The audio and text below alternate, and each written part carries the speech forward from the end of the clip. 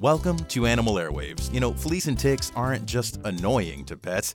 They can transmit dangerous diseases. That's why preventatives are so important. But before you buy a canine medication for your feline friend, stop.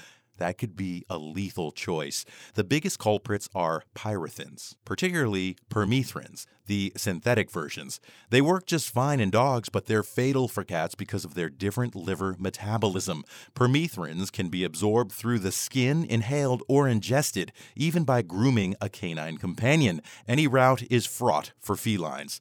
Read labels carefully to ensure that the flea and tick preventative you choose is cat-friendly. And check your lawn treatments and tick-repellent clothes, too, because they may contain permethrins. Finally, if your cat is exposed to a canine preventative, seek veterinary care ASAP. Animal Airwaves is brought to you by the UF Veterinary Hospitals, embracing the value of preventive pet care.